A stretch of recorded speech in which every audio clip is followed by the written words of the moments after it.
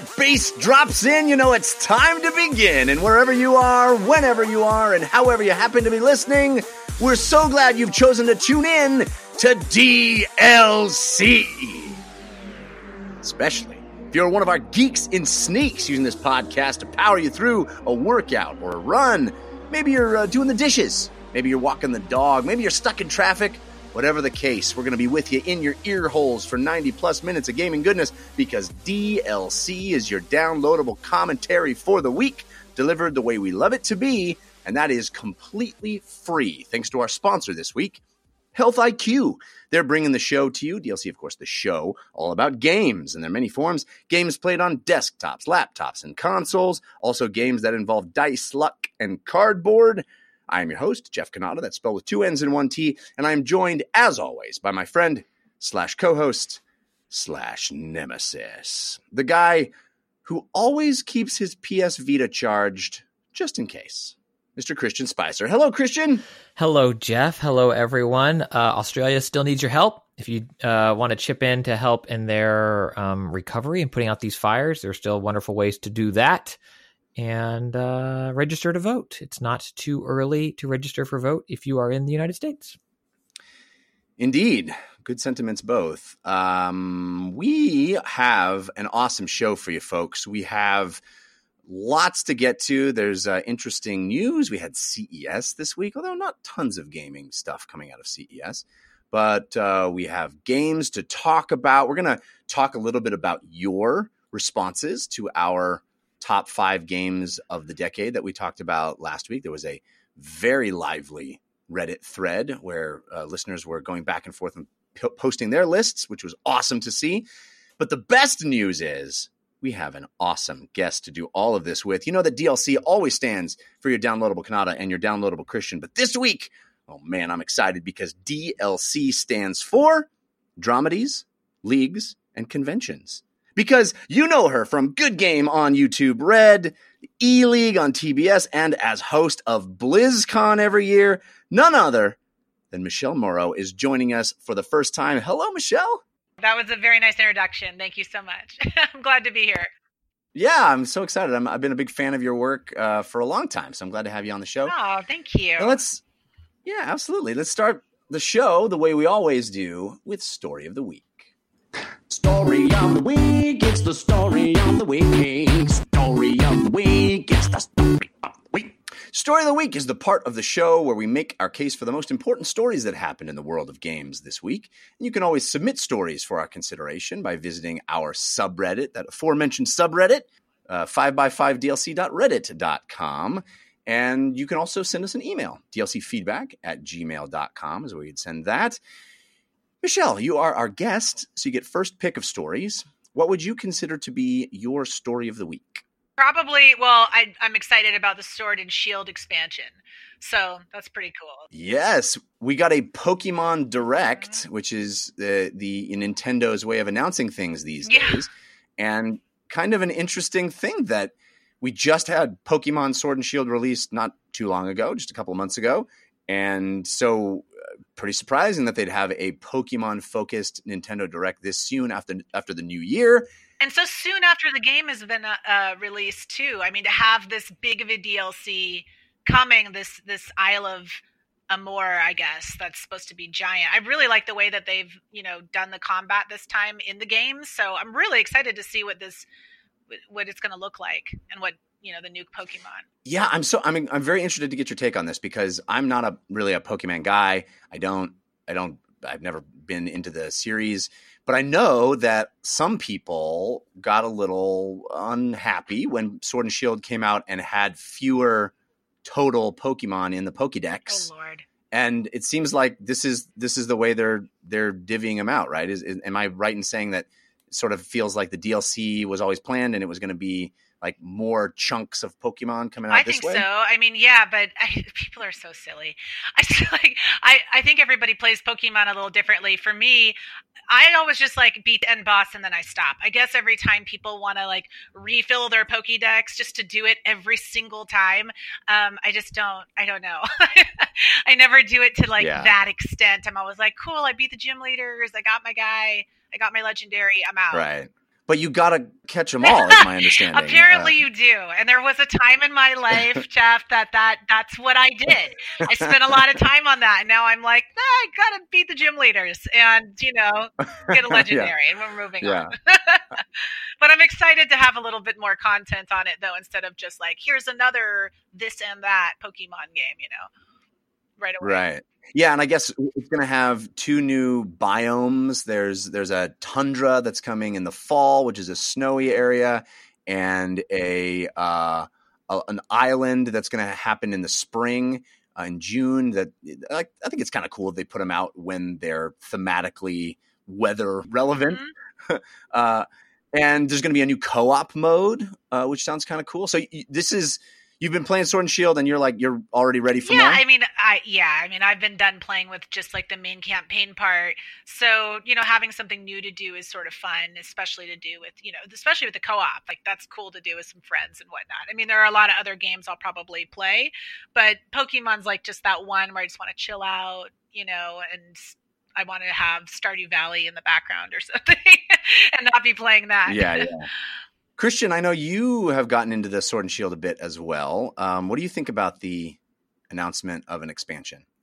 Yeah, I'm all in favor of this, of this expansion. I think it's really cool. I think it's very exciting. I like that they're not selling me like Ultra Sword and Shield or something like that. Because, for many a Pokemon, I have sometimes 4 copies of of said Pokemon. Right. I went 4, very seldomly did I go 4, but I definitely have 2 copies of Sun. Was that Deluxe? Whatever they called the next, the everything in it. Super Turbo Hyper Fighting? Yes, thank you. Yeah, that's the one where you could play as the bad guy. Finally, you could play as M. Bison.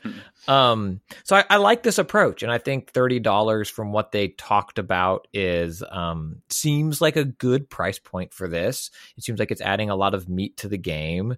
The only thing that I wish Nintendo had done differently, and maybe I'm misremembering something, but I feel like when the Pokedex kerfuffle happened with the limited Pokedex and it not including all prior Pokemon, was there were comments like, this is our first mainline Pokemon on a handheld with graphics like this. We just couldn't get them all in there. And Nintendo kind of waffled on their messaging for why they didn't bring the whole Pokedex over. And now they're including a whole lot more Pokemon, like some older and then some newer. And so it kind of kneecaps that argument of like, we would have, but we couldn't. I wish... Just for turns out we just needed 30 more of your dollars. Yeah. We couldn't. We just couldn't do it without 30 more of your dollars. Yeah. Totally. I wish I wish they would have just said like this is the game we're making and we're proud of it. I think you're going to love it. Just something like that. And I feel like their messaging around why the whole Pokedex didn't come over initially in Sword and Shield was less than ideal, and now I think they're going to continue to be needled by hardcore fans with this DLC. Yeah. But if you can get past all of that, I think Sword and Shield is an incredible game. And I think this DLC looks to add a whole host of content for half the price what Ultras would add in the past, or Deluxe or whatever. So I like it. I'm very excited. What do you guys think of this staggered release thing where you buy a expansion pass, which you can buy now, and you get like a demo previewing some of the content, and then in June you get a new island with a bunch of stuff, and then in the fall you get more. It seems kind of interesting to me because they could have theoretically broken those up, I guess, into 2 separate DLC releases, but it's kind of interesting that it's one pack that gets put out over the course. It's more like a season pass. Yeah, kind of thing. I like that better personally. I just like that kind of a play because you do you play a game for a couple months or a month, and then, there's other games that you want to play and get into. So after you play the content after a little while and you've got other stuff you want to go devote your time to, if they give a little bit of a facelift to it or, add some stuff, of course you want to jump back in and play again. I'm sure they've seen that work on even just Pokemon Go when they have, community events and, even though it's a free game, I'm sure that they see that when certain events happen, people do log in more often. Yeah. Yeah, it keeps it in the zeitgeist. It keeps it in your and it makes it fun and whatnot. Yeah, totally so agree. I think it's I don't know. I like that though. I'm always been sort of an expansion sort of person, so I like that. I think that's cool. Yeah, and it's several news cycles, right? It's the argument of Mandalorian versus Witcher. One people talk about over weeks, and this, we'll be talking Pokemon again when the next update happens, if it seems like it's, worthwhile. Otherwise, it's, hey, the DLC's out, and then you're done, So right. As long as the updates are meaty and deliver kind of what they're promised, I think it's great. I think it's part of the reason why Fortnite is still so successful, and or like Destiny 2, every week there's Where's Zur, there's stuff to talk about all the time. Constantly. Yeah. The other big announcement from the Pokemon Direct was a remake of an old Game Boy Advance Pokemon game, Pokemon Mystery Dungeon Rescue Team DX. Starring Scooby-Doo and the gang. Mouthful, certainly. It's coming to Nintendo Switch in March, so not too long to wait, March 6th.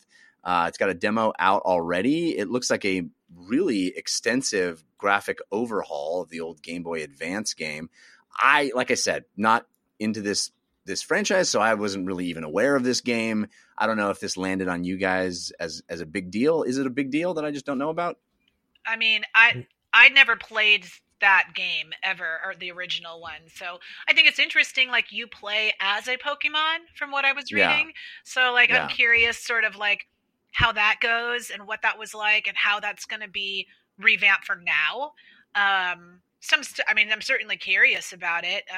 But I don't know. Did you play it, Christian? I mean, no, like in passing, I'm pretty sure my little brother owned it. It was always one of those games where it was like, okay, I guess. It was just, it's kind of a blind spot for me. I think I played more Pokemon Snap than I ever did Mystery Dungeon. Huh. Interesting though, and like Michelle said, you wake up as a Pokemon. There are no humans in the game at all. It's just all Pokemon world. So it's interesting, and boy, the revamp graphics look really sharp and colorful and very animated looking. I was taken by the little trailer that they put out. And you're like escaping humans that are trying to capture you and force you into a life of fighting. Is that how it works? Yeah, it's puts it in a whole new light. All right, Christian, what is your story of the week? Jeff, what do you think my story of the week is? You're pining away for a certain cape and cowl still, dude. I hate that this is my story. I love still? You. I hate that this is right, that you are right. Every week it's your story? I hate that this is my story because there's a very other interesting story that I know we will talk about that I think is fascinating and what does it say for the industry and all of this cool stuff. Meanwhile, WB Montreal has to have hemorrhoids by now because you got to poop or you got to get off the pot, WB Montreal. You cannot. Right. That's a visual I didn't need, but go ahead. It's bad for you to sit on the toilet for a long time. You're not. Yeah, I'm aware of that. I'm not unaware of that. I just didn't need to be that metaphor. Well, sorry, you just need to wipe your bottom. And I'm just WB Montreal.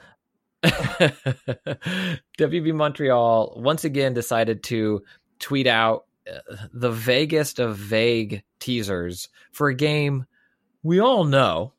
We don't know anything about it, but we know it's, everything about it, but nothing about it. The next Arkham game, Capture the Night, tweeted out with an image with maybe a silhouette for Batman. And now the rumor is PlayStation's going to have a PSX style event in February 21st, and it's going to be revealed there as a next gen title. But when was this first teased, Christian? September was the first. So at a certain point, you got to stop teasing me. You know what I'm saying? It's there's a lot of teasing going on, and you tease, and then you come out with the actual full reveal. You don't. There's no. At a certain point, it's like wake me up when this is something more than a JPEG that's been split into two parts and you can clearly put it together and that's Gotham City's logo. Okay, here we go. I think it was IGN, and I'm sorry, other outlet, if it was another outlet that had an article that was like, these teases suck and you make me like the game less. And it's like, teases are fun if it's like, okay, in 1 week, or a countdown clock, or, what is this image? And then a month later we let you know. But when, an entire quarter, a fiscal quarter has passed, and I don't still know what the game is. It seems like also, a little excessive. It was leaked before September. That's why when was it teased? a version of this game has been, it's like the Game Awards this year, E3 2014, since Arkham Knight. And I'm very excited for the game, but WB Montreal, you're killing me, Smalls. I don't know, Michelle, if you had a game that you've been, so hyped for that they decided to tease you with a feather from 200 yards away, but that's how I feel. Well, remember, Overwatch did that with like Sombra, for instance, where they had like a QR code in the sky if you happen to look up at X time, or a song, I think that somebody figured out like it was a song that was coded. It got crazy. Like, it was kind of fun at first, and then it got pretty like, okay. Yeah. Like, what's going on? It's a fine line with this stuff because it's fun when you feel like, oh, wow, there's really something that's so cool that the hints are even exciting. But then when it just feels like you're prolonging something, it feels a little much. But I'm into the idea of Capture the Night with KNIGHT. I think that's a cool title if that's the title. Definitely. I like that title too. Yeah. But, it's always just like, it's just like a marketing guy somewhere, like to being like, what we should do? The kids like ARGs. We should put together a game. Make them put our logos together. It's just a marketing person. Like, the game, I'm sure, will be fine. It has standalone, has nothing to do with any of this garbage. But, if anything, like, it'll start hitting the mainstream maybe a little bit more. Like, I think people who are really tuned into gaming, we're more sensitive to it because we're just like, okay, I get it. Like, you've been telling me for a while now, but, we're part of their ad campaign too because, we're the first responders to all of it that's going to tell everybody else. So, right. We're just patient zero on it. Totally. I think the difficulty, though, is like unchecked hype is part of it, where like there have been leaks and now there's speculation. So it's like, oh, it's Court of Owls, and there's going to be you're going to be playable Batgirl, Nightwing, Robin, Batman, Alfred. Alfred gets this, and it's like you kind of spin this tale in your head, and then the game comes out and it's like, we're going back to Arkham Asylum, and everybody's like, lame. Versus... Well, yeah, that's the danger is that if it comes out and it just feels like more of the same, it will feel like a letdown with all of the anticipation. Yeah, it's like it's a PS5 exclusive launch title, and then it comes out and it's like on Xbox One and PS4. I guess it's like it's really tricky to walk that line of hype versus letting imagination run wild. I do like Jake's comment though. Jeff is going to predict it will take forever to come out. It'll be bad, and then he'll end up loving it. I mean, that is my MO these days, I guess. Having done that once with one game. But anyway. Never live it down. Never live it down. No one forgets, ever. Well, Christian, I'm glad your story of the week was some intern posted a couple of GIFs on the web. My story of the week is a very interesting interview that Microsoft's Matt Booty gave to MCV talking about Xbox Series X and Xbox One and what the Xbox Game Studios releases are going to look like over the first year of Xbox Series X. And how to get headlines on every gaming outlet over the next week based on pieces of your interview. Yeah, well, yes, but it is pretty noteworthy, I think, traditionally when a new console comes out, it's all about those exclusives, right? Those exclusive games that you can only play on the new box. That's why you have to grab it. That's why you got to get it. It does stuff that the old one doesn't do. It's more powerful. It's more exciting. There's new whiz-bang features, and the games that are in the quote-unquote launch lineup take advantage of it, show it off, and you can do stuff now that you've never done before. You can only play those if you get the new box, etc. Well, it sounds like Microsoft has got a new playbook, and they're thinking of, I guess this is what they mean by Xbox Series X, because they're thinking of the Xbox line as a continuum, more along the lines of upgrading your PC, where you expect to be able to play all of the new stuff, at least in the first year or two, according to Booty, play all of the stuff that comes out on all of your Xbox boxes, all of your consoles, the Xbox One. All of your Xboxes. Yeah, I guess I should have just said that. The X Suite. The X Suite. Ooh, that is rad. Yep. Somebody should. Yeah, they can have it. Console they can have it. U. That's. Yeah. Wait, they can't have it. So he's straight up explicitly said, quote, "We want to make sure that if someone invests in Xbox, just the brand, between now and Series X that they feel like they've made a good investment and that we're committed to them with content. As our content comes out over the next year, 2 years, all of our games, sort of like PC, even straight up says it, sort of like PC, will play up and down that family of devices. Which is pretty interesting. Pretty interesting. Michele, I'm curious what you think of this. Do you think this is a positive thing in ensuring that people that own Xbox Ones aren't going to be left in the cold when all the fancy new games come out? Or do you think this kind of devalues the new system and makes it seem less exciting to get a new Series X when it comes out? I don't know.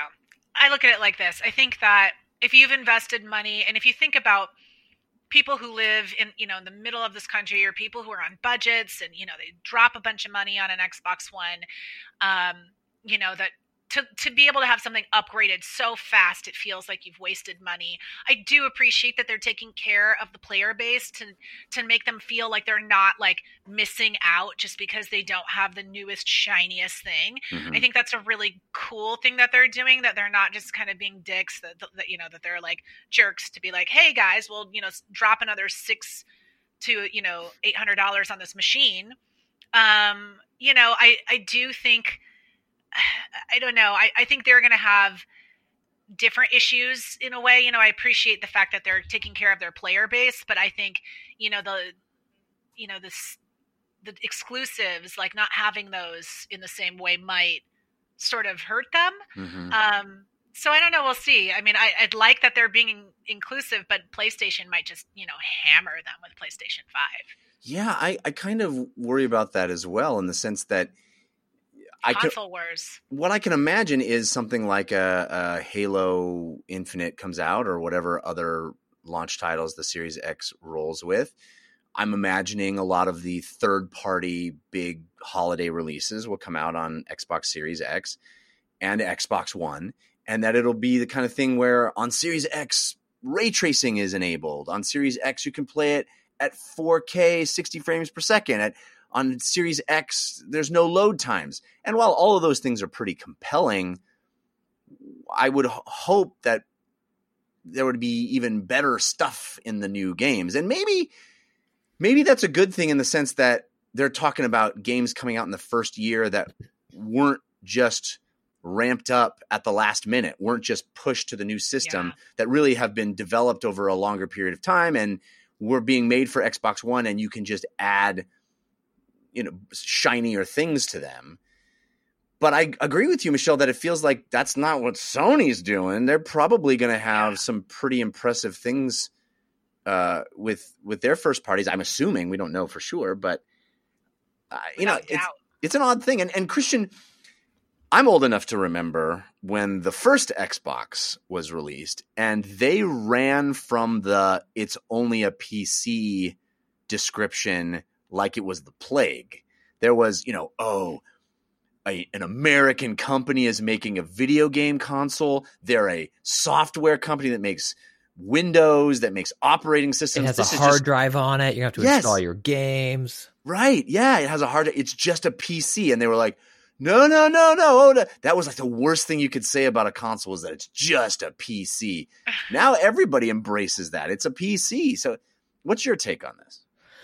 So part of me really loves the idea of that continuation, right? Like, I like gaming on my PC after I rebuilt my PC, and I think the games look great on it. I think that's really cool. Phones have been kind of following this model for a while, where, if you still have an iPhone 3G, you probably, or an iPhone 4, I don't know where the cutoff is, but games will say runs on this device or not. But it's not as if you need to buy the 12 Pro to be able to play Apple Arcade, or whatever it is. But the other side of the coin is a game I love. So I'll use Control as an example, where it's like, that game is my favorite game of last year. If you're playing it on a base PS4, I think it's worth it. Still a good game. PS4 Pro, pretty great experience. PC, incredible. And so, or Red Dead Redemption 2, playing on a base Xbox One, still a beautiful game. Still recommend it. But it's whatever it is, 900p scaling with some frame rate issues or whatever. So when you're designing a game, if the regular Xbox One is already struggling to play Control, to play Red Dead Redemption 2, to play some of these, current gen mid-cycle games or late cycle games, what does that mean for Halo Infinite or whatever Xbox Series X game you want to pick? And how optimized can it be for Series X versus something that is designed for that console and that console only? The Right. magic that Sony pulls off with God of War and Uncharted is that it is just designed for that box specifically, and they manipulate every little thing, and why ports are sometimes hard. And like, if these consoles have this super fast SSD and no load times or whatever, then does Gears 6 need to have characters walking, holding their ear, talking as it's secretly loading? Like, if you can design around that and games don't need a long elevator ride, but they do on Xbox One, I think it potentially creates problems. So I'm very curious to see how it works and how scalable these engines are, and how you design games that truly show off the biggest, baddest 12.4 teraflop thing, and also cater to the weaker of the two base consoles. Yeah. It'll be interesting to see if that translates into fewer units sold, because people don't feel compelled to get into there's nothing that you can only play with this upgrade. But I also think that, I wonder if what he's really saying is it's the first 2 years or 1 year, because games are expensive and there's just not going to be the install base to get the return on our investment. That, launch games are being sold to a much smaller pool than all the total people who own Xbox Ones, plus the people that bought Xbox Series X. And we just don't want to sell games to the smaller pool. Yeah, I do wonder if this quote or this conversation is taken out of context a little bit. I'm curious. I'm a little apprehensive to, because like Destiny 1, right? That came out on PS3 and Xbox 360, and also came out on Xbox One and PlayStation 4, and they were different SKUs. What was it? Gun was Xbox 360 and regular Xbox. Like, there's been cross-generational games before. Black Flag, Assassin's Creed Black Flag, but they're different SKUs of games. Right. And this makes it seem like that's maybe not the case. Like, future games will still work on your old hardware, or is this, we're going to release a version of Halo Infinite for Xbox One? I don't have any more information, but I'm super curious. That's a really great point, because if it is like a PC, then you just go buy Halo Infinite and you put it into whatever box you put it into. And your computer renders it at whatever kind of capacity it has. Yeah. Like, if it has a really good graphics card, then it's and a better processor. I mean, it makes more sense really to have a machine be more like that. If you want to upgrade your graphics, great. And I think maybe that's because, people understand that a bit better than they did maybe in like 2014. That everyone is just sort of a little bit more used to having devices and what an upgrade to the software or hardware actually means, and being able to control everything from their phone. And I think people are just sort of more tech savvy than they were 6 years ago. Right. So maybe it's just sort of like a side effect of that, and people saying, we don't want to have to like buy a new machine all the time, but maybe they'll end up selling parts to upgrade it. Yeah. I think that's an excellent point. It may be this fallout of the cell phoneification of all of our lives, where, I get it. I buy the iPhone 11 and you have the iPhone 8. We both can download the same things, but maybe mine handles them in a better way, or runs them a little quicker, or has quicker loading. Everybody has that point of experience. They all understand that. I think that's an excellent point. And they can all run Apple Arcade, aka Game Pass, right? I mean, if that's the play, Xbox is.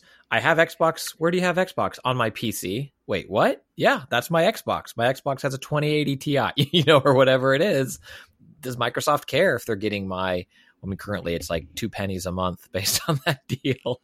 But, if they have your $15 a month, Netflix doesn't care if I know it's a little different analogy here, but they don't care if I'm running it on a 4K TV with HDR or if I'm running it on an iPad mini from 2007 or whatever, right? Like, and it just kind of makes they you don't wonder care. at that point, like, how far it is from just being able to convert at any time, from being like, oh, hey, I'm going to play on my console because my buddies are over and it's like, you know, a 4-player game, like couch co-op, to like, oh, I'm just going to toggle it and switch over to my desktop really quick so I can play it with my mouse and keyboard. I think that's the future that we're all headed toward, really. And I don't think that's a bad thing. I think that's convenient and useful for the end user. But does that mean they're looking to be completely, you know, competitive with something like Steam then, you know? Yeah. I mean, I think that's probably – I think the end game – I don't know this to be true, but seems to me the end game for Microsoft is play it on whatever you want as long as you're paying us that monthly fee. We don't care. And we'll put our stuff. And Xbox, like Christian was saying, Xbox as a brand is more about an experience than it is about a specific piece of hardware. And I think that's kind of cool. I think that is kind of an interesting future, and I could be down for that. Definitely. Yeah. I mean, and you know, Michele, you brought up Overwatch a while ago, and I'm thinking about games like Overwatch that are PC specific games. Nobody reviews Overwatch like I remember, I mean, this is many years ago, but people would write tiered reviews of like, if you're playing it on this kind of PC, this is what you expect. And if you're playing it on this kind of PC, nobody does that anymore. Nobody assumes that, you know, don't say, oh, you know, Overwatch looks great unless you're playing it on, you know. Yeah, these are the recommended graphic cards. This is the recommended everything. If you want to be competitive, you know, like I think some of that's just like fueled by esports, you know, of people who want to be playing at like the highest possible performance. Like it's almost like people who, you know, get really into cars or something, you know. Right. Yeah, get the new CES 340 hertz monitors, whatever that is. Just get the Sony bonkers. car. Yeah. I think this has ramifications for the industry. I don't know. Again, I think that some of this is maybe not taken out of context, but I think there's clarity that's to come, perhaps, in this interview. But I think there are ramifications for which way the industry goes, and this seems like a Nintendo's playing for a different audience kind of moment in the gaming industry. Yeah. I'm kind of excited about that. I think it's interesting. It's a differentiator that I'm into. So we'll see how it plays out. I love everything Nintendo's doing with Switch. Like, I love the Switch. And I think, I don't know if we were going to talk about it, but they were talking about maybe there being a Switch Pro this year. Yeah, I was absolutely going to bring that up, mostly to rub it in Christian's face. No, I think I'm right. My prediction was they're not going to do a Switch 2 to chase like a new console. Upgrades mid-cycle, new 3DS. Spice Radamus is safe, bro. Spice Radamus is safe. So Michele, every year Christian and I do predictions at the beginning of the year, which we just did like 2 weeks ago. And every year, it seems, for the last 2 or 3 years, Christian has predicted a new Switch will come out this year. Which last year he was right, because there was the Switch Lite or whatever they call it. Yeah. And so this was the first year that he said, I don't think there'll be a new Switch this year. And then literally 2 weeks later, rumors of Switch Pro. So dude, I'm going to pull it up. I meant new. They're not going to talk about their new console, not further revisions on their existing console. Switch Pro. I'm perfect. Perfect track record here, Jeff. All right. Anyway, the story is that there is going to be a Switch Pro type model with maybe a bigger screen potentially, and maybe more processing power, in the same way that there was a 3DS, the new 3DS that came out that had a little more oomph and was able to, sort an of analog nubbin or like a second nubbin, a C-stick nubbin. Yeah. So Michele, you said you're into this. You want to upgrade your Switch this year? Yeah, definitely. I like the Switch. I mean, I'm into seeing, like, I think they're doing this. My guess, I mean, I don't know for a fact, but my guess is that they're doing this mostly for, more of a competitive scene. Because they did just put, like, we were talking about a game like Overwatch. They put Overwatch on the Switch. I personally don't think it's like super playable on there, but like I like to see that they're upgrading their machine so it can handle more stuff. I mean, I can't believe people played Fortnite on there. Yeah, and Doom and Wolfenstein. I mean, some heavy. You guys just games. listing games I bought? Is that what we're doing now? Yeah, all the games that Christian Mortal bought. Kombat 11, Rocket League, big pixel pushing games. I think probably will benefit a lot from a Switch Pro. Mm-hmm. And I like games like that too. That sometimes those bigger games, but just taking them into a more personal setting with the Switch. Like there's certain games that I like to play on the Switch more. Like I've been enjoying The Witcher more actually on my Switch. I felt the same way about Skyrim. I liked it better on the Switch just because it felt, I don't know, like a more intimate like game experience, especially if you're into the the lore and and stuff like that. Right. Yeah, no, I mean, I think if you've been playing Witcher 3, I can totally understand why you're excited about Switch Pro. Totally. Totally. Yeah. Yeah. Well, I think regardless of how you feel about this, we can all agree that Christian is 100% wrong in his prediction. Says the guy who predicted they'd be making new versions of Xbox games next generation to cover. What was our last story, Jeff? Go ahead. No, I didn't. No, you're just making stuff up. All right. If only it was recorded somewhere. If only we had recorded it. Let's get to the games we've been playing and some of the other topics. But first, I want to thank our sponsor, which is Health IQ. I like this sponsor because it rewards people. We always talk at the beginning of the show about geeks and sneaks, people that take their health seriously and try to live healthy lives. I've always believed very strongly that video games and healthy living are not mutually exclusive. For so many years, people looked at video gamers as unhealthy people, but we are not. We are not. And Health IQ understands that. And they think that if you are the kind of person that gets good sleep at night, 8 hours of sleep at night, or eat a quality plant-based diet or exercise during the week, that you should be rewarded in very specific ways. If you're talking about getting insurance, then Health IQ, which uses science and data and health information from you to secure lower rates for people who are healthy to get life insurance. So if you're a runner or a cyclist, even if you do CrossFit like Christian does, or even if you just a weekend warrior, if you're living a healthy life and you're trying to do something, you can save up to 41% with Health IQ because physically active people have significantly lower risks for heart disease, cancer, and diabetes. And Health IQ is not just a lead generator. They take the customer through the entire process of applying, and the policy is underwritten by one of their top insurance partners. And the savings that they can provide are exclusive to Health IQ. You won't find them anywhere else. And you must qualify to get the special rate. So to see if you qualify, you go to healthiq.com/DLC, take their proprietary Health IQ quiz. It's simple.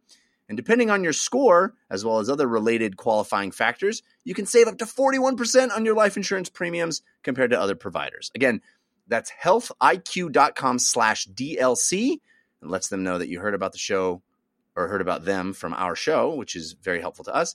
And then you can start the process with the Health IQ quiz. There's no commitment, and you'll learn even more about potential opportunities to be rewarded for your commitment to living healthy. One more time, that's healthiq.com/DLC, HEALTHIQ.com/DLC.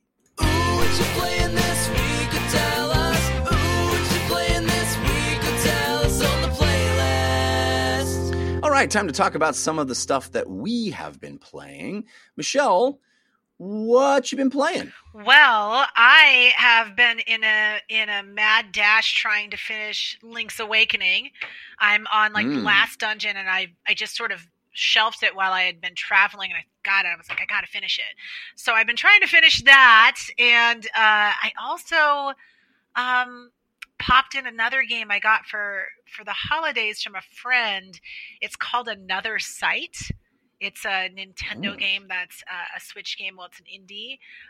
It's about a blind girl. She loses her sight, and she meets a cat, and they go on a fantasy adventure to meet historical icons. So amazing! Yeah, I'm very excited about it. This is the first time hearing of another site. What kind of game is it? Is it like a adventure game? Yeah. Are you? Is there combat? Yeah, What kind of game it's is like it? a fantasy adventure game.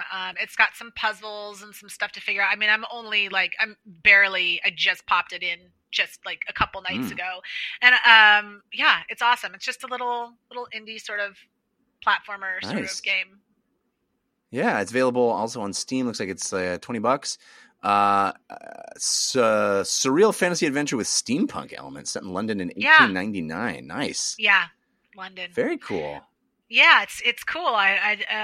You're trying to find something to do with her father and why she suddenly lost her sight. So, I'm interested to play more of it though. I don't know. It's hard because I also have The Witcher going. So I'm one of those people who have several games going at once, you know, Yeah. and then I pop in for that competitive itch for, you know, with Overwatch. I'm terrible. I play a lot all at once. No, that's the opposite of terrible. That's what we like here on DLC. So, The Witcher, did you start that up because of the TV show, or were you already playing? I played the old ones, you know, and I played the second one too. But you know, it'd been a while. I think when did the Witcher came out? Maybe 2014, 2015, something like that. 3 came out. Yeah, it was like 2016, I think. Yeah, it was Right. just a couple years ago. Yeah. Yeah, I mean, I played that when it first came out. I don't think I finished it, but when I started playing it on Switch, I just liked the experience better. Yeah. Because I can just like go and I can, you know, sit on the couch, or then I can move, you know, into my office or whatever. I can move around with it, which I like. It's so cool that there's this resurgence of The Witcher 3 because it was a big game when it was released. It was very popular and awesome, and had DLC, and people were into it. And now it seems to be back even bigger. We were talking last week about the Steam concurrent play numbers are even better than when it launched, all because people are watching the TV show and going like, "Man, yeah, that was a great game. I want to go back and play some of that again." I wonder what the, and I don't know if you guys know this. I wonder what the numbers are comparatively for like the Switch versus the other platforms where it saw its resurgence. Yeah. Is it seeing it on the Switch specifically?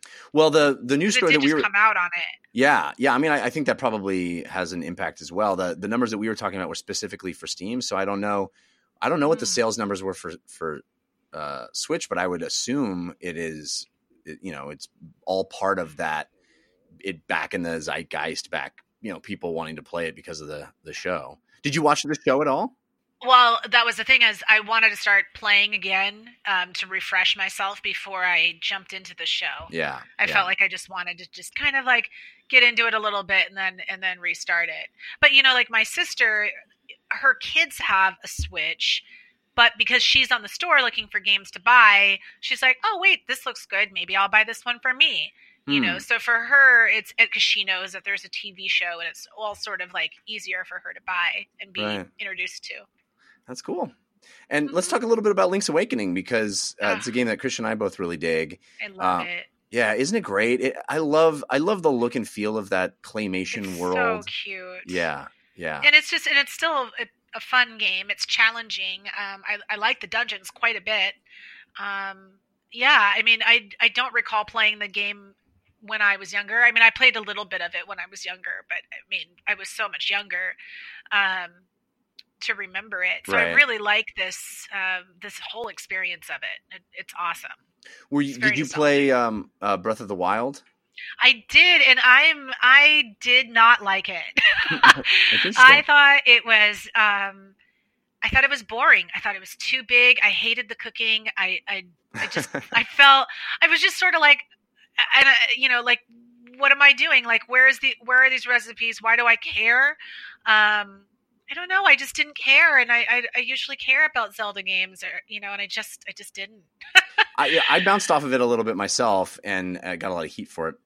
But I'm glad that Nintendo hasn't abandoned the old style of Zelda games. I like that they put so much effort and care into this old version of the game, and I think they can still have this sort of two-pronged approach of, obviously we're going to get a Breath of the Wild 2, but that they can continue to make the top-down Zeldas and experiment with new games even in that old style of, going to a dungeon and completing the dungeon and getting a new thing and then going to the next dungeon, which Breath of the Wild basically eschewed, so I hope they continue both paths. I agree. Yeah. I agree with you.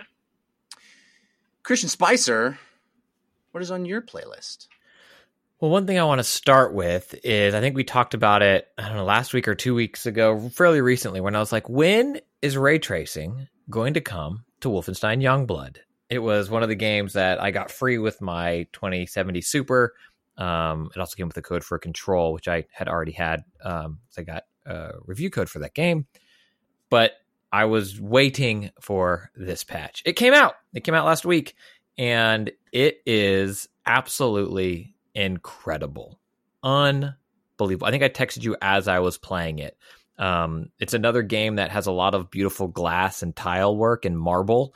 And so the reflections in that and like flames for weapons. There was a mission I was in where I was in a prison and an enemy came out with the flamethrower and there's a bunch of glass around me and the floor was like enamel or laminate or something like that. Enamel. It was made out of teeth.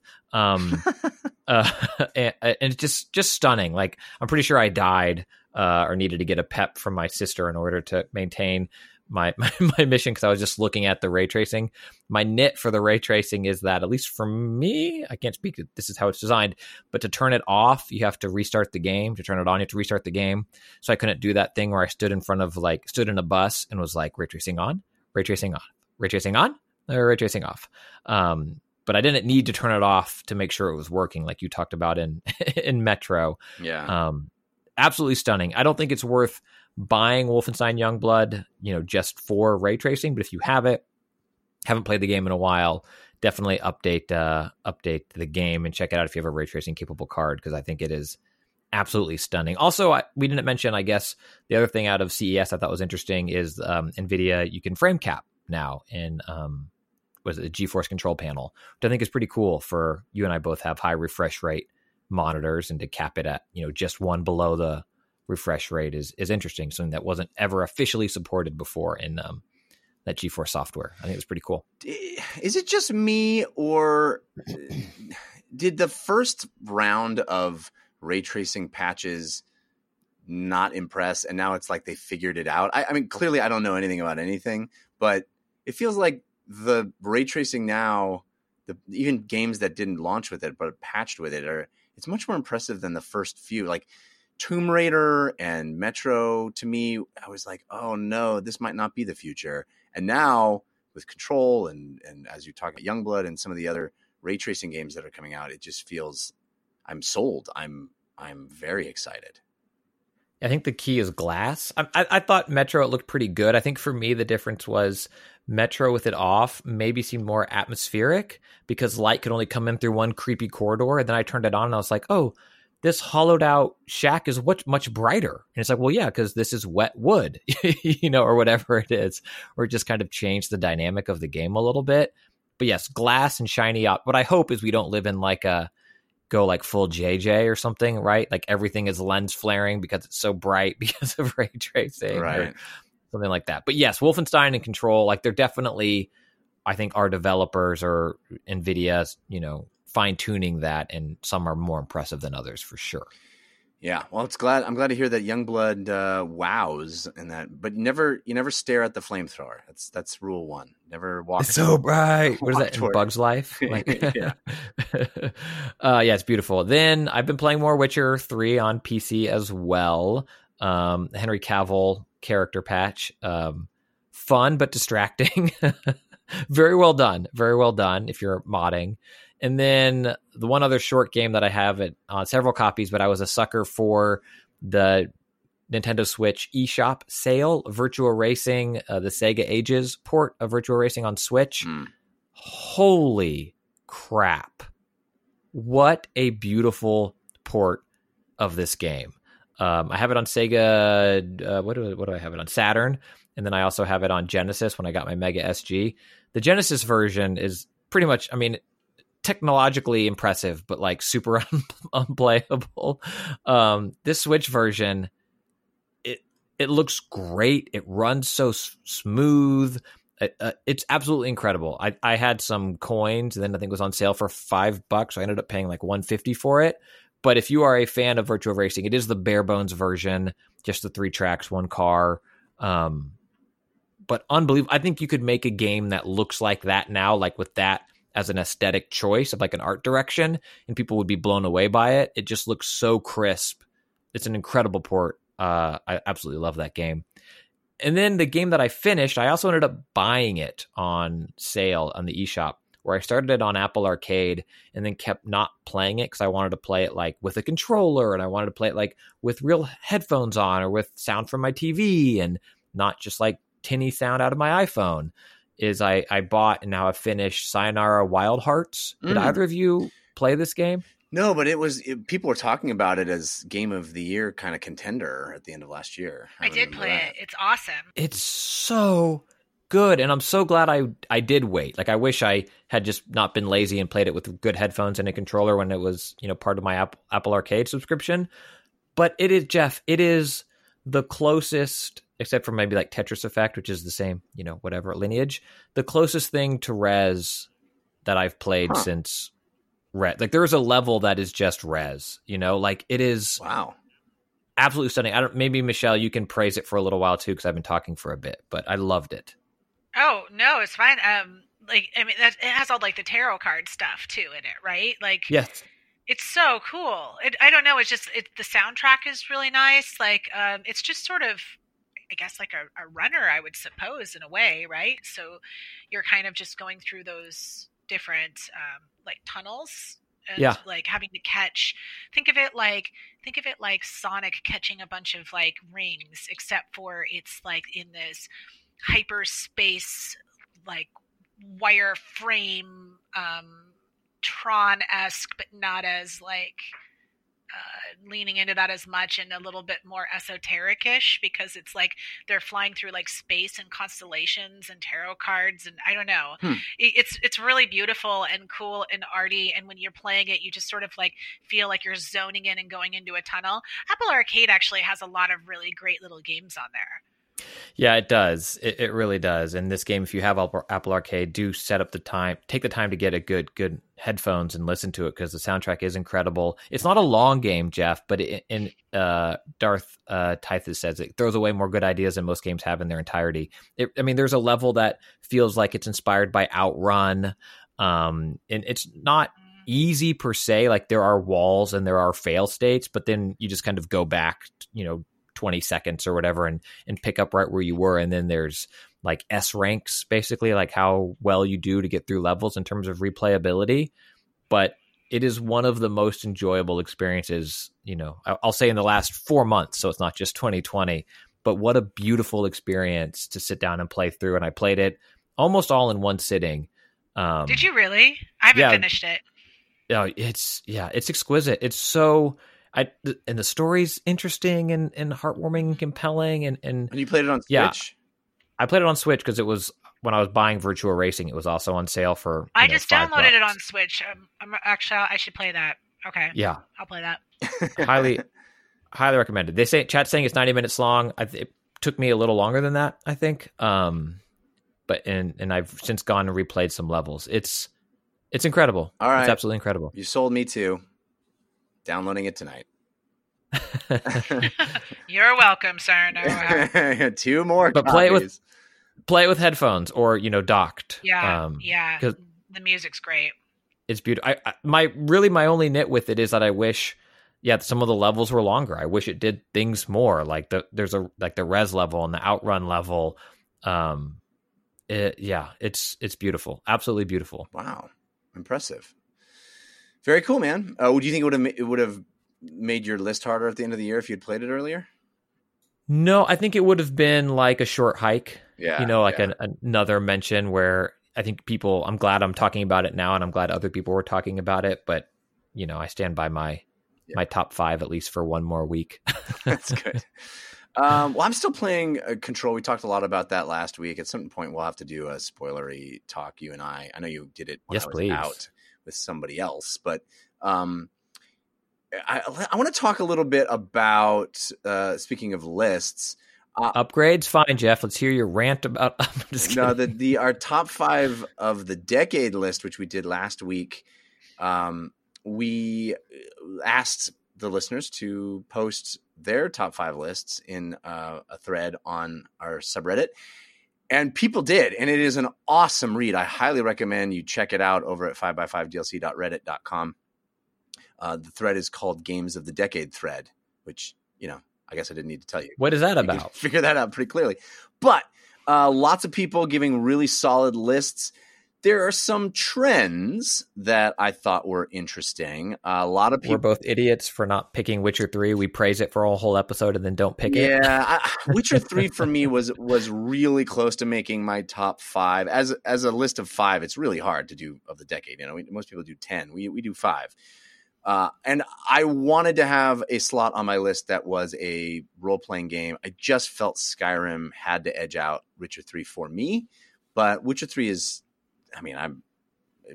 deserves to be in the conversation for sure. And there were a ton of people who put Witcher 3 on their top 5 of the year list.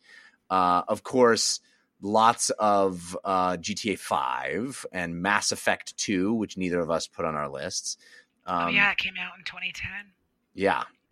That's one of those ones. I think it was Mario Galaxy 2, which I think did make my list, is another one of those where like the first Galaxy didn't, but the second one did. It's like, yeah, there was some 2010 by itself was a pretty banging year. I was also surprised to see a game that is in my heart, but I didn't think a lot of people had it so high on their list. Titanfall 2 made a lot of people's top 5, or several people's top 5, which is a great game. I love that game. Do you not like that game? I mean, I think it's a fine game, but like to say top 5 of the decade, I'm surprised. Yeah. Okay, Michelle, go 1 through 5. 1 through 5, go! Oh my god! Well, yeah, we didn't give you any warning on that. You gonna trash talk Titanfall 2? Go 1 through 5. I mean, my 1 through 5 is just Titanfall 2, guys. Like I just yeah, they just spoiled my whole thing. That's why I'm mad. Obviously. Several people put Overwatch on the list, which I'm assuming you would probably put on your list. I would. I mean, like, look, I've spent so much of my last decade with Blizzard that, I was there when I was part of the announcement for Overwatch in the beginning in like 2014. So yeah, for me, like it's been a huge game, and watching how it's sort of elevated esports and sort of put all esports in context, I guess, in an American way. I think like people to really understand esports on this continent. So I think that Overwatch helped push that over the edge, along with like Street Fighter V probably really helps that as well. But yeah, I mean, I would say Overwatch. I would put Hearthstone on there for sure. Especially because, I mean, Hearthstone is, you can play it anywhere. I mean, it was brilliant the way that, it was a mobile game and it became like one of the biggest esports in the world. And it just had the first female winner at BlizzCon. I mean, they've never had a female winner ever. Blizzard has the granddaddy of esports with StarCraft, has never had a female winner outside of, Scarlet, of course, at the Olympics. They did that Olympics thing, but it wasn't like a world, a WCS grade championship, So like I'd say Hearthstone is pretty big. For sure. Yeah, and it also, Hearthstone, I think single-handedly made digital collectible card games happen, I think. And it seemed like, I mean, look at that League of Legends one coming out. Like the League one coming out is definitely based off of where, patterned where Hearthstone came from, for sure. Yeah. And I think Magic the Gathering, while, a huge success over the last 20 years, as a physical thing, didn't really gain as much traction until after Hearthstone came out from a digital perspective. I think Hearthstone kind of they were really trying at all the conventions, right? Yeah. Like every PAX, they'd have like a big Magic the Gathering thing, and like, they'd get celebrities to play, and you'd see like Will Wheaton playing, or like Bob Akfordowski playing, and like, there'd be, or Mikey Newman from like Gearbox. Yeah. You'd see, they'd get like a bunch of really cool events going at the conventions, and they did make an app. I used to have an app review show like a long time ago, and they used to have like an iPad app, and it sucked, you know. Yeah. Like they were trying to do it, and you know, it just was slow and clunky and stuff. But Hearthstone just came out and, you know, gave the pattern for everyone, I guess, like Gwent, and there's been all sorts of you know, battlers now because of it. Yeah, it really became a genre that everybody wanted in on, and yeah, so I think that's a fine inclusion into a top 5 of the decade. But outside of, like, you know, Blizzard, I would definitely say God of War. Yeah, that was my number one. Definitely. That was my number yeah, one. that was pretty amazing. Yeah, that game was incredible. As far as I'm concerned, a near perfect design. It's just everything works exactly as you expect it to. It's big and meaty and interesting, and the story's great, and the world is compelling. Yeah, I love it. It's perfect. Yeah. It's perfect. Yeah. There'd be like times where I'd be playing and I would just yell at the TV, "You're perfect. You're beautiful. I love you." Yeah, it was good stuff. That's awesome.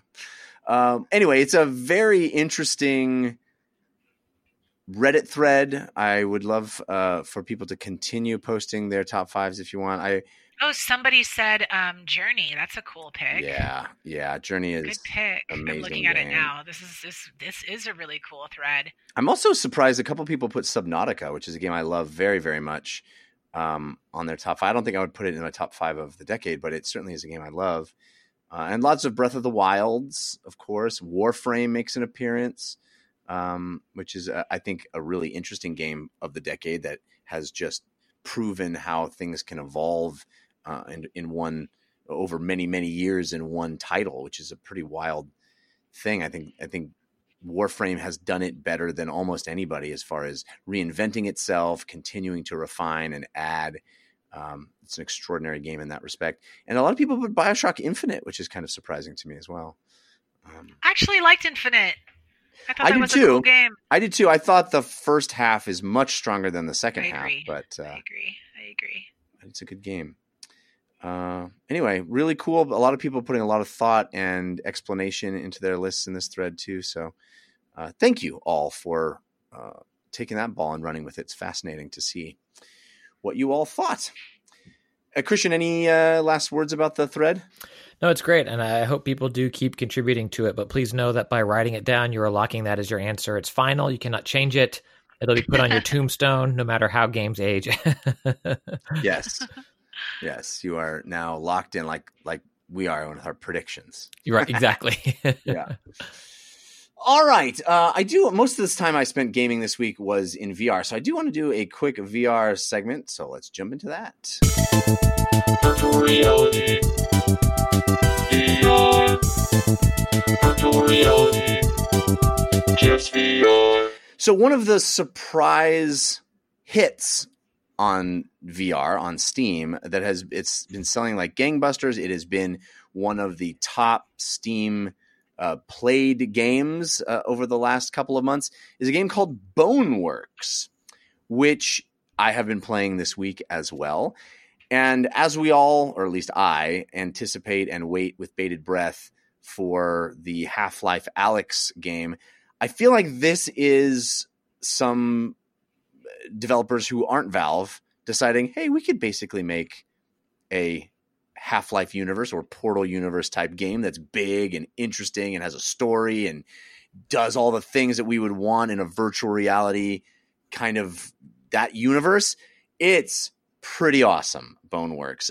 Maybe the best tutorial of any game I've ever played. Really? The tutorial is long and interesting. Basically, you begin the game. There's a big, long story mode, but you begin the game in this museum, and it's a museum built by the company around which the story revolves, and it's a company that is pioneering virtual worlds. And you go from room to room in this museum, and each room kind of teaches you a new concept that's going to be in the game, but also each room is basically a playpen for VR. So there's all kinds of objects that you can mess around with, baseball bats and balls and things to shatter and break, and, planks to rip apart and glass and, all kinds of stuff to set on fire, stuff to mess with. and that each of these has a little display that you can push a button and a little TV will play you an explanation of the next thing, how your inventory works, how weapons work, how all this stuff.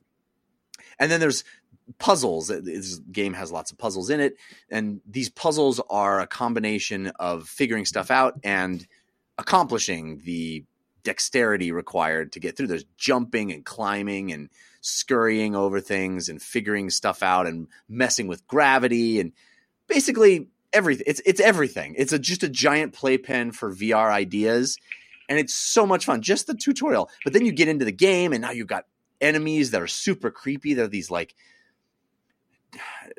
mindless zombie type things, but they have this patchwork shell over them that looks like blood vessels all intermingling over them. They have to bash through in order to defeat them. And there's so much physics at play and all kinds of emergent gameplay ideas that you can, all kinds of ways to get past any obstacle that aren't just blasting it. It's a really clever, well-made, long, deep experience. Like it's a full game that feels like it's been well thought out, has tons to it. Visually, it's not the most impressive VR game, but it's certainly serviceable and it's got a lot. You understand what everything is. Doesn't look bad, but I was very impressed with Boneworks, and I'm still playing it. It is really fun. It's really clever. It's got a lot of great ideas, and how they express those ideas clearly has been well thought through. I'm into Boneworks. Cool. I'm looking at it right now on Steam. Mike Diva's in this? Yes. That's crazy. Yeah. And it's been in production, in development for quite a long time.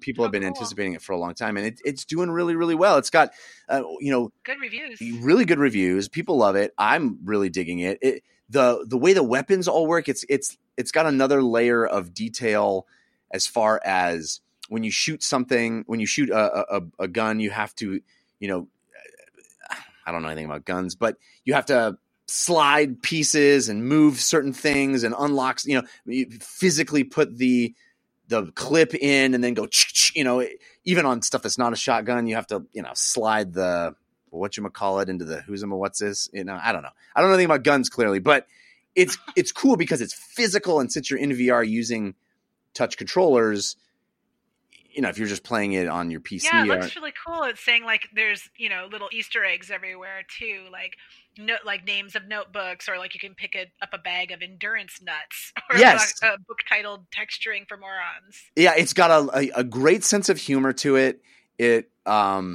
Lots of detail. It feels like a labor of love, this game. And cool.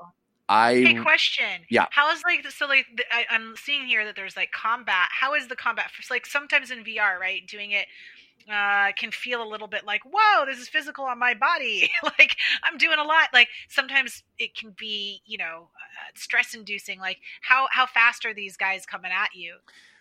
They're not coming at you super fast, but also you have a lot of options. You can shoot them.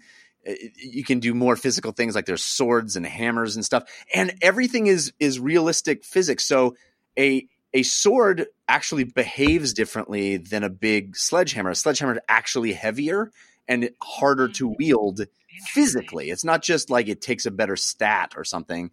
It's more difficult. You have to use two hands. It's weighted differently. You have to get momentum to swing it. And you feel that because you're actually doing all of it with your own body. You're not just pushing a button to do it. It's all very, very well done. And like I said, I'm constantly like thinking of wacky things to do and then doing them. I mean, there's a lot of just shooting as well, but there's jumping. It's just a big world of VR experimentation. And I think that's what's most exciting to me about it. Very cool. I'll check that out. Well, I don't know actually. What system is this on? It's on Steam, so anything that supports Steam VR, even Oculus Quest Link would work if you're linked. Or I have a Rift. Yeah, your Rift should work fine. Yeah, if you I have to plug it in. well, that part you definitely do have to plug it in. Yeah. It doesn't work unless it's plugged in. I know, right? I need to plug it in. Yeah. But yeah, I mean, I highly recommend it, and I'm still working through it, but it's cool. Okay. Boneworks. All right. All right. Christian, any VR that you played over the holiday or no? Nothing new.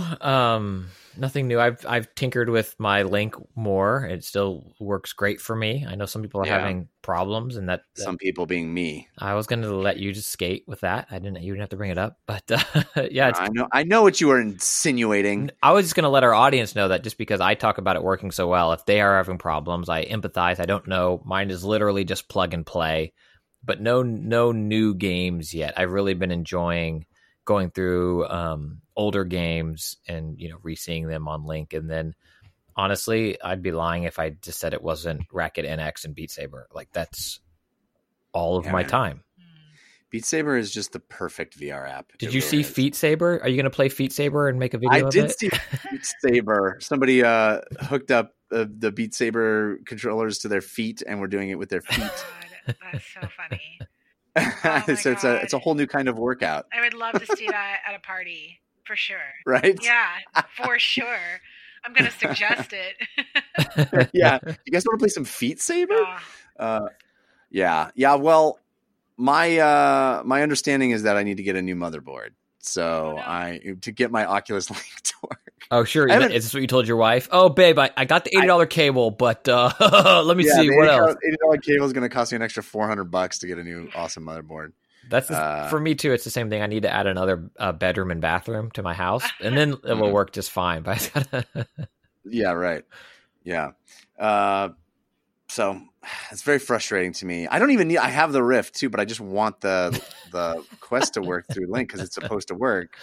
Yeah. Now it's my quest for Quest. Oh. I'm on my own quest. You know what I'm saying? Yeah. All right. Well, we can wrap the show up now. We do have parting gifts coming up, so stick around for those. But Michele Morrow, thank you so much for being here. It's been so much fun chatting with you. Thanks so much for having me, guys. I really appreciate it. That was a good time. Absolutely. Where can people keep up with you and your goings on online? Oh, they can find me on Instagram or Twitter at Michele Morrow, and Michele is with one L. Yeah, awesome. Christian Spicer, what do you got going on this week? If you're listening to this early enough in LA, I will be at the Comedy Store, I believe it's 8 p.m. Monday night, doing a set there then if you're in LA. Also, it's been a long time coming and it's still not out yet, but we are making something that I've very much been working on for a very long time. This is an annoying tease, but Friday, Saturday, Sunday are shoot days, and hopefully everything else goes well, and you will see something very cool down the line. But that is my main focus this week. Sorry, actual I love work. Cool things. Yeah. I like cool stuff. Let me. I don't want to tease it too much, but it involves sabers and feet. No, I'm just I'm remaking The Rise of Skywalker, but all lightsabers are on people's feet. Oh God. Oh, I like it. But that's my week. Jeff, what about you? Putting the walking in Skywalker. That's way better than mine. Oh. I can be followed on Twitter at Jeff Canada, which is spelled with 2 N's and 1 T. I also have a movie and television review show that you can listen to when we talk about movies and TV shows. It's called the Slash Filmcast. You can find that at slashfilmcast.com or wherever you get podcasts. I think this week we're talking about 1917, which is just a gobsmacking movie. It is unbelievably good. So it'll be a fun conversation, I suspect. And I also do the Dungeon Run, which, man, great episode last week. It is something I'm extremely proud of. It is our live play Dungeons and Dragons show where I'm the Dungeon Master. I'm making up this cool story, and the players are playing through it. It is epic Game of Thrones style storytelling, but done episodically, improvised week to week. And we're super proud of it. We shoot it. It's not just a live stream. We shoot it like a television show. We have an animatronic puppet. Give us a shot. Check it out over on YouTube.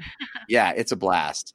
You can check it out on YouTube by searching for The Dungeon Run, or as an audio podcast. It actually works really well as an audio show as well. It kind of feels like an audiobook by searching for The Dungeon Run anywhere you get audio podcasts.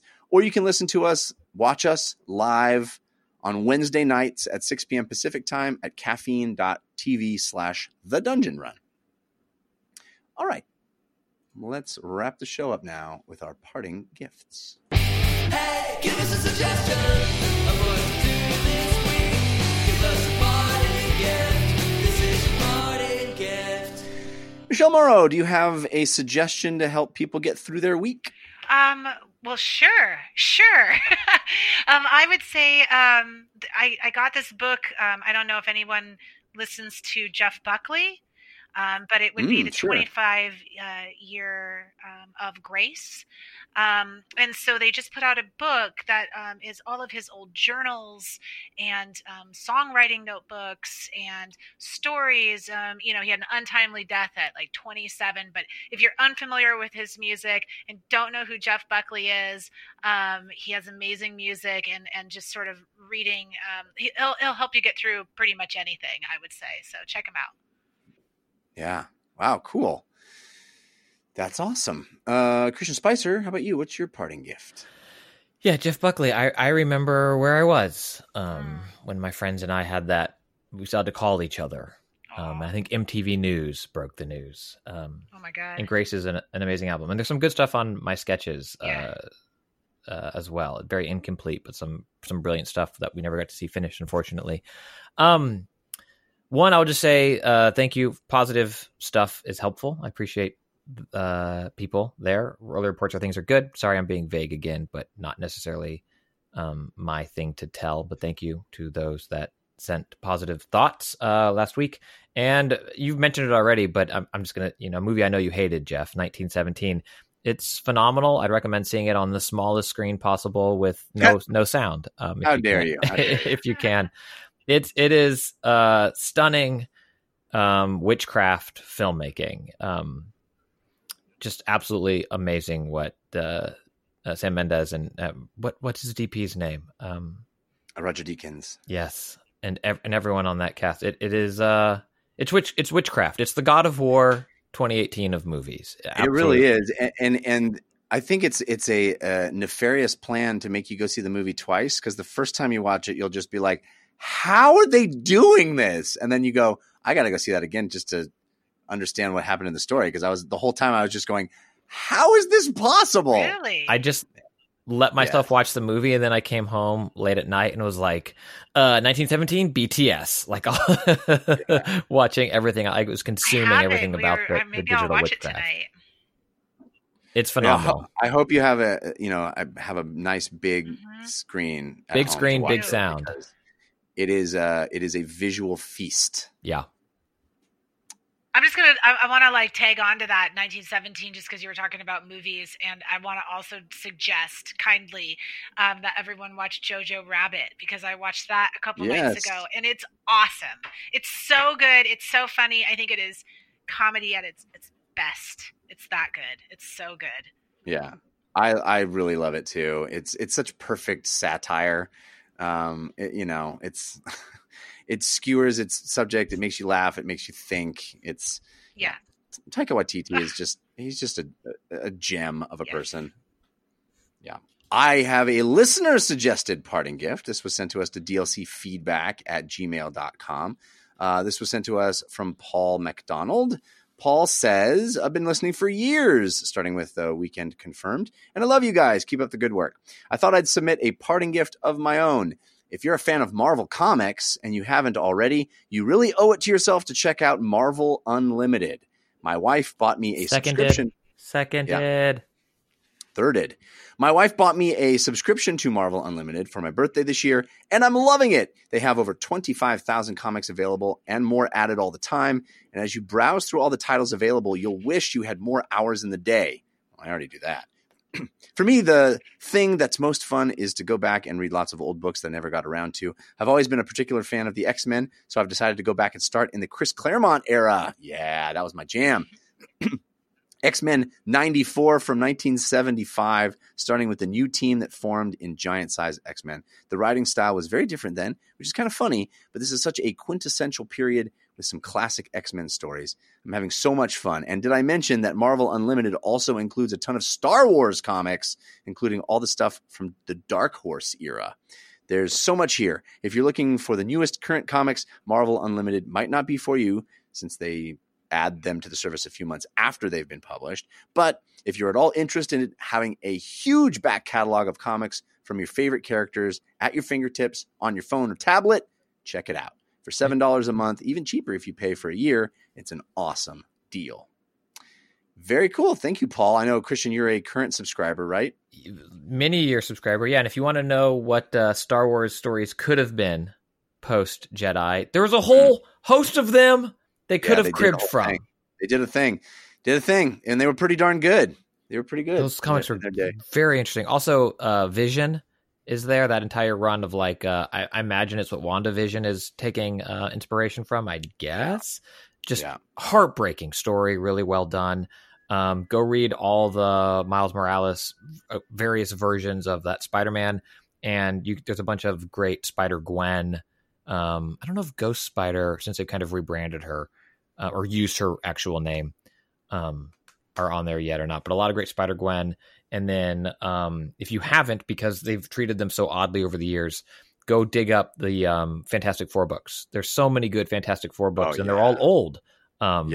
My favorite run is the Walt Simonson run of Fantastic Four, which is exactly what I wanted from that, which I hope that they make into a movie. That kind of like crazy cosmic inventor wildness, and the art.